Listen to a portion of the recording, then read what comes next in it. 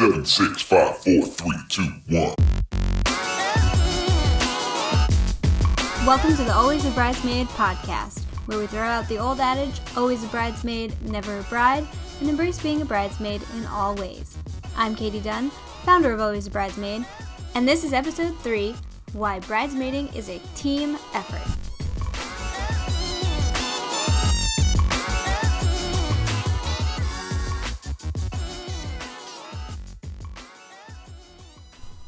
TEAM. I'm not just giving you a spelling lesson today. It actually stands for the 4 main things a bridesmaid has to give. So, first up is our T. The T that you'll have to give is time. You're going to have to give up a few weekends for bachelorette parties, bridal showers, all that stuff. You're also going to have to give your time to planning. But the one piece of advice I have is do not make bridesmaiding a full-time job. It honestly doesn't have to be if you're smart about your planning and your budget and you're good with communicating with the other gals. So you're going to have to give time, but don't give too much of it, if that makes sense. The E that you're going to have to give is your energy. So you're going to have to put a little bit of energy into the planning.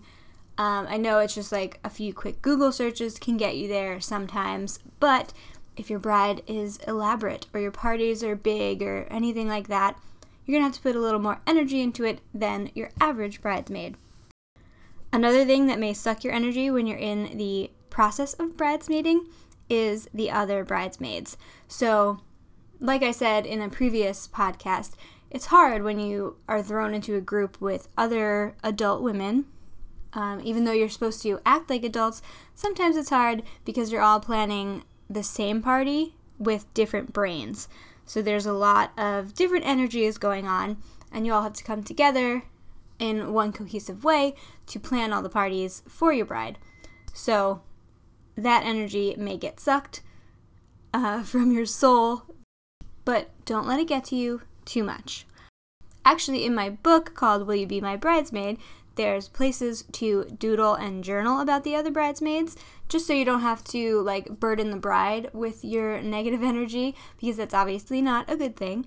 So maybe journal it out, call the other ladies bad names and draw evil pictures of them with devil horns or whatever on a piece of paper. But get that negative energy out and bring your positive energy to the group. The A that you're going to have to give is your accessibility.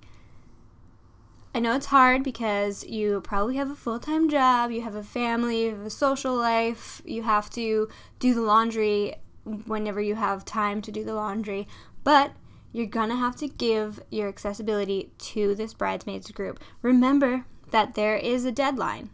The wedding is the deadline, or the bridal shower date or bachelorette party date is the deadline. So you're just going to have to give until that specific date.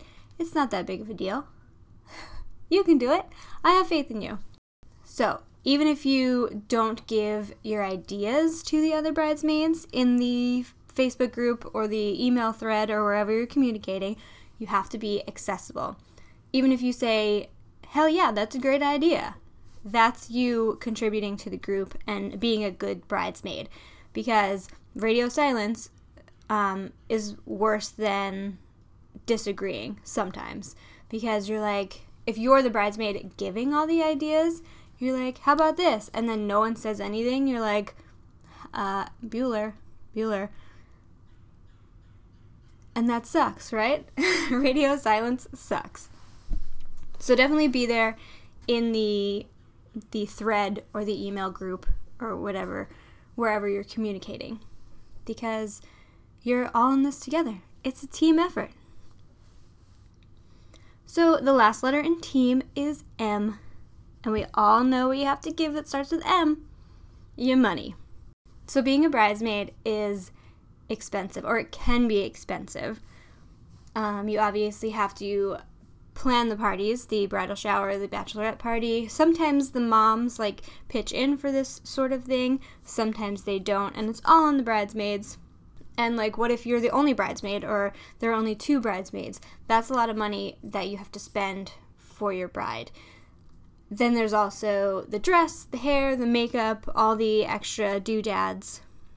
Some brides want you all to be in matching shoes, which I never understand. No one's going to see my feet. Why do I have to buy new shoes for your wedding and be in pain because I didn't break them in yet? Anyway, tangent over. So, you're going to give money. It's expensive. It's an investment. And it's the one thing that people argue about most. It always makes me mad when somebody gets in the email thread or the Facebook group and they're like, oh, well, I have a kid to take care of. And I'm like, because I don't have a kid, I have to spend more money on this wedding? That's BS. Everyone is in it together. We're all equals. And everybody should know that going in. That's my opinion. So, what are you going to have to give? Give me a T. Give me an E. Give me an A. Give me an M. What does it spell? Team. Team bridesmaid. Team bride. You're all in this together. It's a team effort. Be ready to give time, energy, accessibility, and money. If you think I forgot anything or you want to yell at me or anything about what I've just said, definitely send me an email at hello@alwaysabridesmaid.com. That's with 2 L's. And until next time, lovely bridesmaid, thanks for listening.